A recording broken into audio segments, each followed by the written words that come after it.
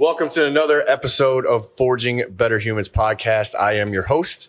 Today we've got, as you guys should know by now, we've had him on a few times, Terrie Bourgeois from American Combat Club, our black belt instructor here at Iron Legion.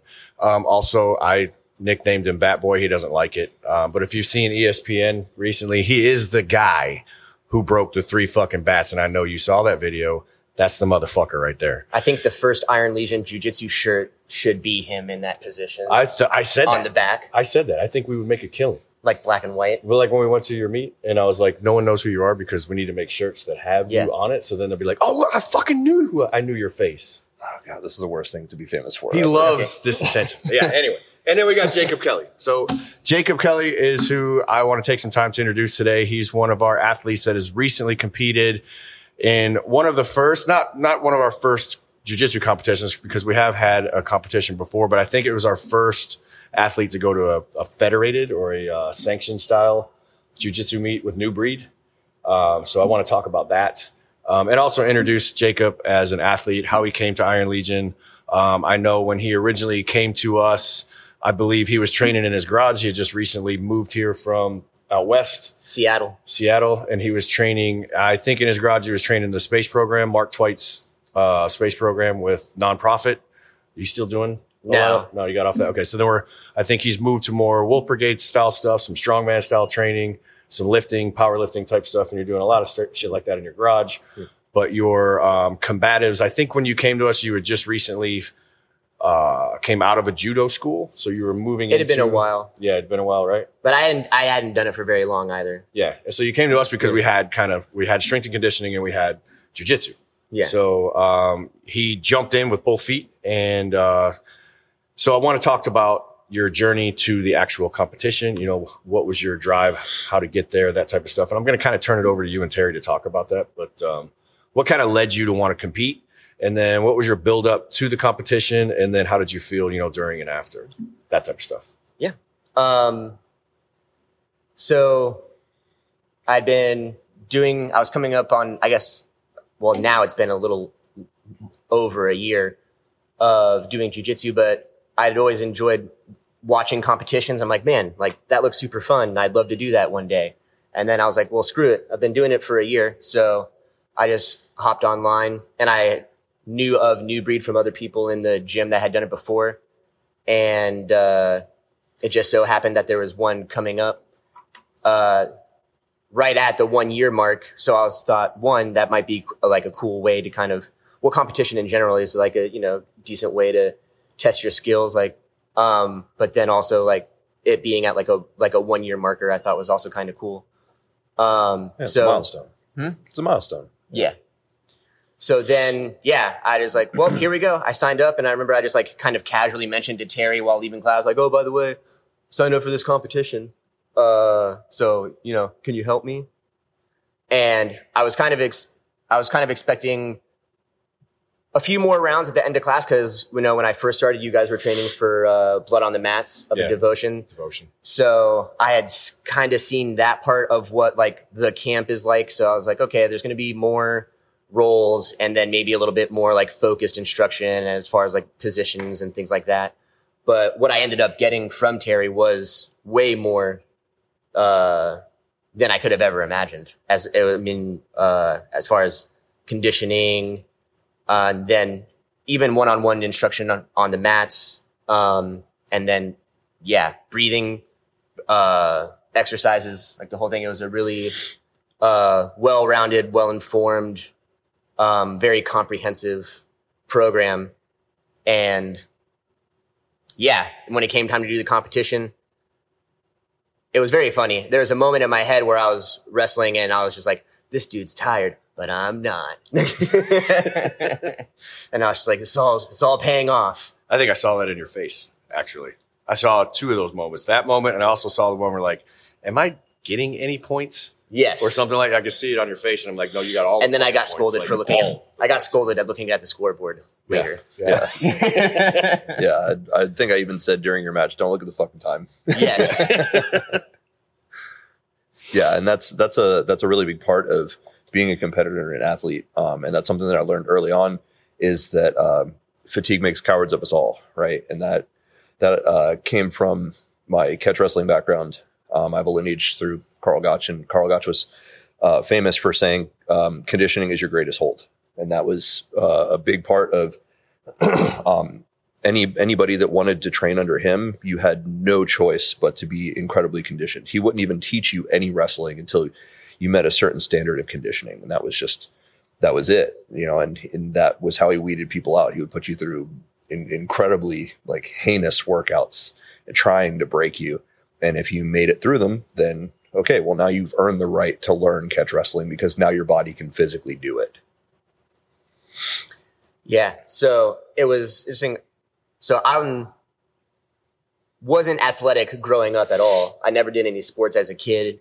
I never, like in high school and middle school, I never wrestled or baseball, for various reasons, like we moved a lot. So I just never took the time to get involved in it. So I feel like when I say like anyone can do it, like truly anyone can do it. Like I don't have any like really competitive athletic or any athletic experience whatsoever.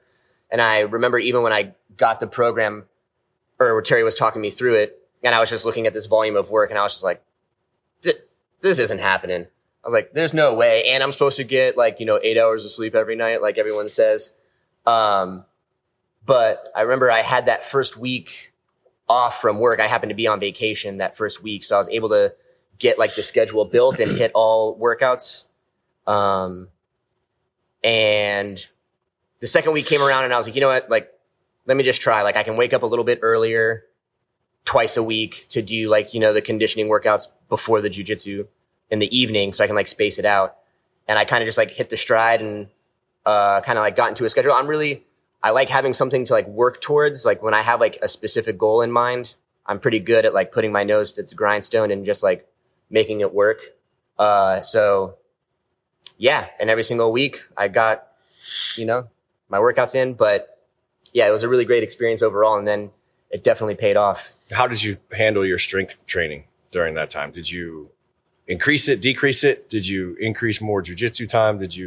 Yeah. So how did that balance shift from like your normal, I mean, you don't have to super elaborate, but like, was there an ebb and a flow to one had to, cause I know when I was doing it with, for the devotion match, when I was doing my fight camp, I had to pull CrossFit 100%. I couldn't do any CrossFit at all. I just did not have the gas left at the end of the day to do fight camp, regular jiu-jitsu, CrossFit, strongman, and Olympic lifting all in like the same fucking week. It was impossible. So like something had to give. So I had to pull different pieces out. And then even after my fight and that whole thing that I did, I've left some of those pieces out because I realized I really didn't need them because jiu-jitsu kind of handles a lot of my Metcon anyway. I didn't really like CrossFit as much anymore. I really like leaning into jiu-jitsu a little bit more for my Metcon, and for my strength, I do more strongman stuff. So like, talk about that. Yeah. So before I started training for competition, it was pretty much, I would do jiu-jitsu 2 to 3 times a week. And then I was mostly doing just like barbell strength training with maybe one day of like steady state cardio or some type of like more cardio, more conditioning workout. So in the beginning, I did just stick with strength, but eventually the pure barbell strength kind of went away and we just replaced it with more endurance. Yeah, more endurance stuff. Yeah, so eventually, as we got closer to the date, it was kind of like more endurance stuff and more high intensity cardio stuff. And I honestly didn't touch a barbell at all for like the last, I want to say like 5 weeks or something.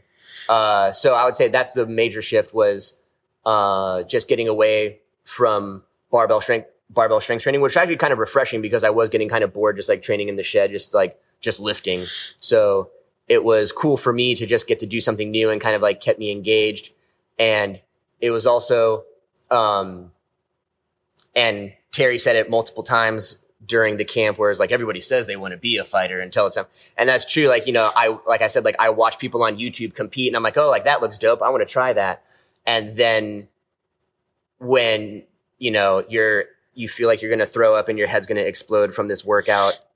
And then you know that you have to do jiu-jitsu that night.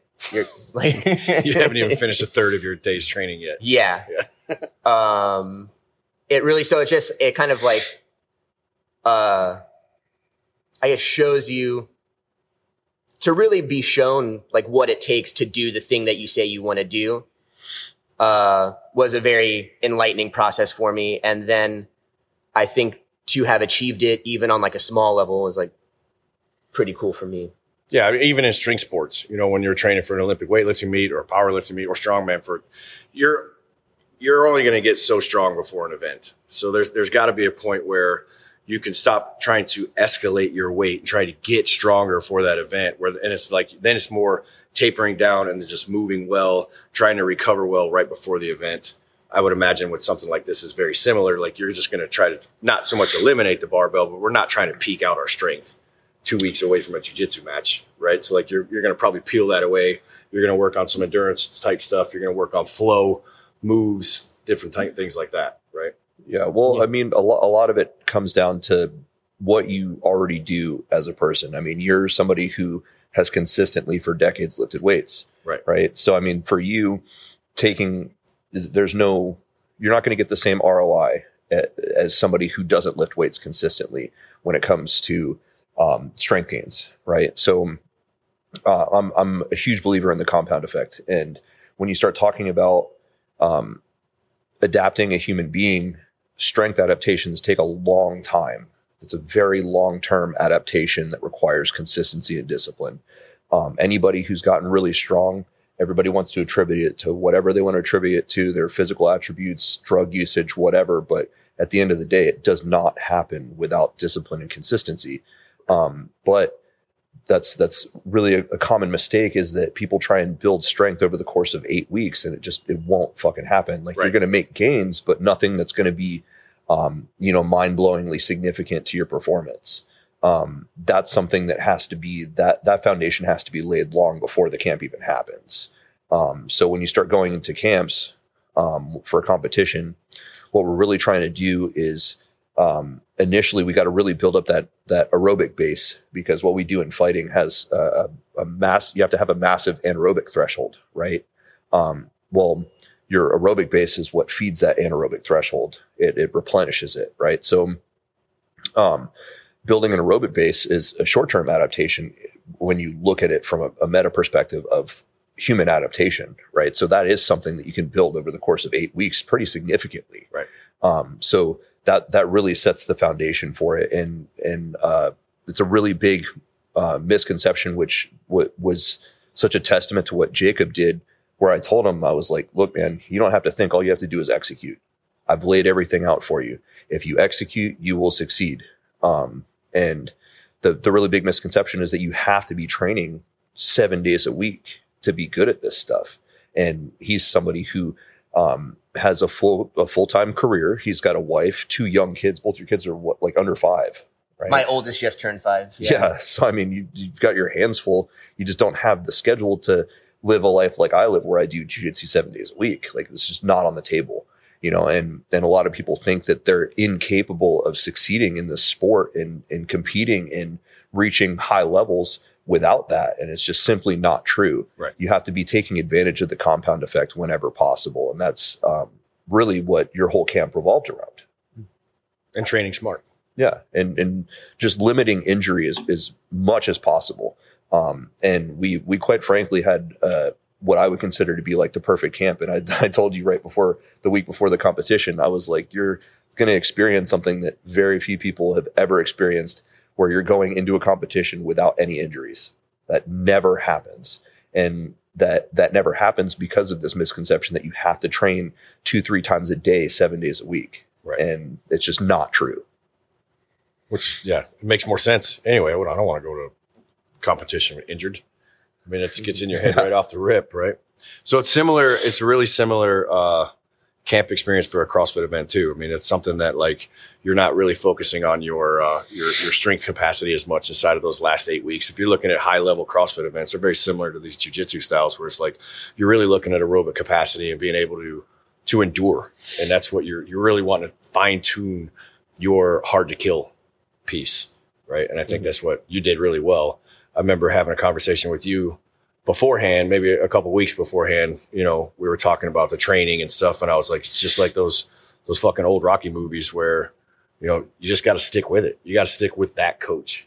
You can't be bouncing around, going to every fucking gym in town, trying to pick up tips and tricks and trying to get shit off of Instagram and practice some random shit on everybody's random fucking mats all over town, trying to get better, and then go to a meet and expect to be good. Like, you need to stay the course. You need to pick a coach. You need to pick a fucking team and stick with it and ride that line all the way to the mat. And then when you get to the competition, look how it turns out. Yeah. And to that point, that's when everybody is looking to get into this fitness journey, is one of the most common things is they just bring up all these different programs that they researched online. And that's the thing. All of those programs that are written by these high-level professionals, they all work. Yeah. But they work for different reasons. So you can't hybridize all of them together and try and fit all of them in. They work for different reasons. So you have to stay the course on a specific one to see the benefits of that program. See it all the way through to the end. Yeah. And you'll get sick. You'll get success out of it, as you've seen and you're continuing to see. So I think that we all are, you know, staying the course with something like this.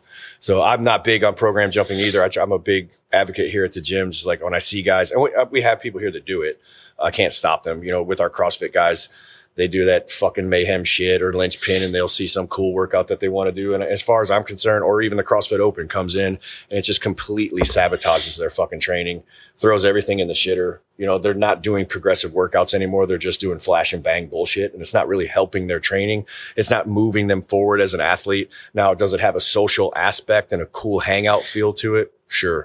I'm sure doing some of those Jiu Jitsu videos with your buddies in a garage from here time to time has the same feel. Mm-hmm. Is it actually making you feel better? Are you getting better? Are you training better? I doubt it, because you're not really staying the course on a program. You're having the social aspect of it, which is a big piece of human life anyway. It's a good thing to do, but like, it's not really furthering your actual experience as an athlete. So as far as I'm concerned, or even with like programs and people coming to jiu-jitsu and it's like, I don't need to learn how to escape side control. I can just buggy choke someone. Yeah. They don't want to learn the basics, the hack, the secret. Yeah, exactly. The hacks and the secret. That shit fucking because the fundamentals are boring. It's a lie. But it's always a lie. It is a lie. And you know, all these people that look at stuff like that. I mean, I think that it's fantastic to go out and explore and learn new things and adapt and hybridize things and, you know, constantly be looking at what you're doing and trying to evolve it and make it better. But when it's competition time and you're in the on season, when it's game time and you have a fucking goal, the off season is for that. Right. The off season is for that. Exactly. I agree with that part of it. Where are we going with this? So you're training for your next event now.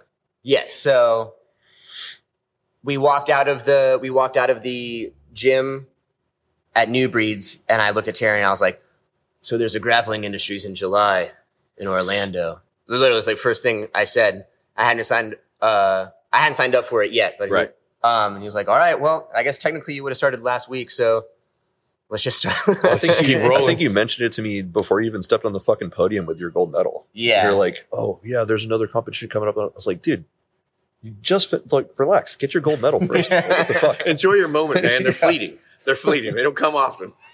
Yeah. So, but like I said, I like having something to work towards, but yeah, so there's a new competition and I feel like maybe I feel slightly more pressure because it's like, now I want to prove that like the first time wasn't like luck or wasn't like a fluke. Exactly. Right. Yeah. Well, that would be a thing if you were facing the same people, but you're not facing the same people. So don't even think of it like that. Right. That's putting unnecessary pressure on yourself. Just stay the course, follow the protocols just like before. Yeah. That's it. You've got the recipe, man. No need to fuck with it. Just engage. Yeah. There we go. Yep. Keep up the same work ethic. This is really it. It's the compound effect, man. You got to ride that momentum.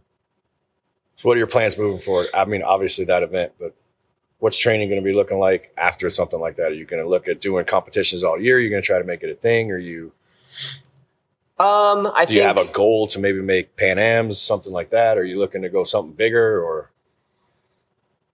I think after this one, I'll probably Whatever you slow say, it down for the fucking rest hold of the you to year. it. Say that again. Whatever you say, I'm gonna hold you to it. I think after this one, I might slow down a little bit. I've been looking at the calendars and there wasn't a ton going on after the summer, but I think something like 2 to 3 competitions a year is like a goal that I have in mind. It's a reasonable goal. That's pretty average. Yeah. Like, I was competing like once a month forever. That's not normal. Like a lot of my teammates do the same thing. And that's if you're doing it for your fucking living, man. Like that's a completely reasonable goal with the life you have set up for yourself. You don't need to compete every single month. That's I think that gives you enough milestones to keep you driven throughout the year and have a cool event crescendo. Every quarter or so. Something that's and I realistic. think maybe it's getting slightly bigger in competition as I progress through jiu-jitsu. So like maybe like IBJJF, like Pans or like Nogi Worlds or something like that. If we just want to throw something like gigantic out there. But I'm also just, like kind of Terry said, I don't think I'm trying to make a career out of competitive jiu-jitsu.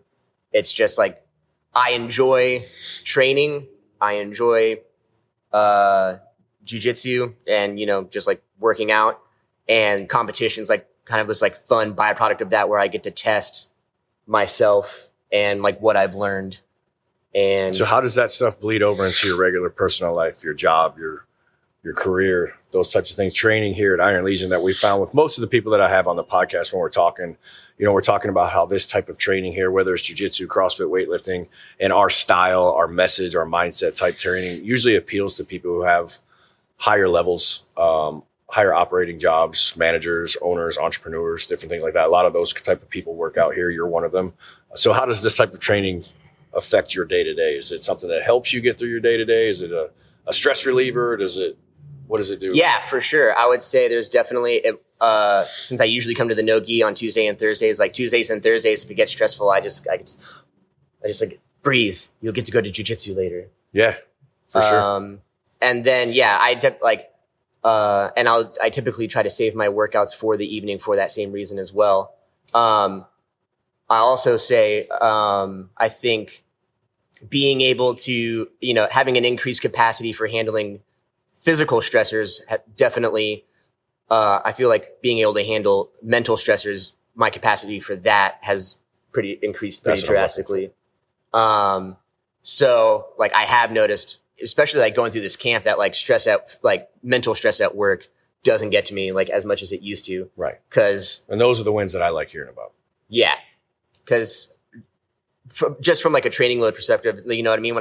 When you're walking into work, like already sore, and then, like I said, and then you know that you have 5 rolls to do at the end of the day. Right. Then when the camp was over and competition was over, I remember like I went to work and I was just like, man, like I'm not sore. I got a cold brew on the way to work. Like life is good. You look at the end of the day and you go, this ain't shit because I got to fight people later and that's going to suck. Yeah. Right. There's nothing you can throw at me in the world. And if there's not enough people, Terry's going to make me wrestle him. Yeah. So, We've had that where you had to wrestle me like 3 rounds in a row. And he doesn't let you tap. A 17-minute flow roll. 17-minute roll. Yeah. With no taps. And, I reference that frequently. I'm like, this kind of sucks, but it doesn't suck as much as a 17-minute roll with Terry. So all in all, good podcast, good conversation, introducing you guys to Jacob. He's just doing some awesome shit. So really wanted to take a minute to talk about your competition, how you got here, how it's affecting your day-to-day life, and give you some kudos, man. Congrats on the gold medal and keep kicking ass. And bat boy. And for all those people out there that want to come up with all these fucking excuses of I've got kids and I've got a job and my wife this and I've got that. You've got a literal all those things. Perfect example right here where he's got all of those things and he doesn't use those excuses to fail. No. He comes in, he does the work. I gave him the protocols. I monitor everything remotely. He did everything exactly like I said. And then he went out there and he fucking dominated his finals match. He won 17-3. And the only reason his opponent scored those 3 points is because he was late on turning his hips over. That's it. And we fixed that mistake immediately as soon as his match was over. And we came in the next day and we drilled that. So that's never going to happen again. And that's somebody with full-time job, wife, 2 kids. One just turned 5, and the other one's what, 2? 2, yeah. Yeah. So I mean, fuck your excuses. Yep. And that's our episode, Forging Better Human podcast. Out. I mean, we could have just kept going for fucking ever. Yeah.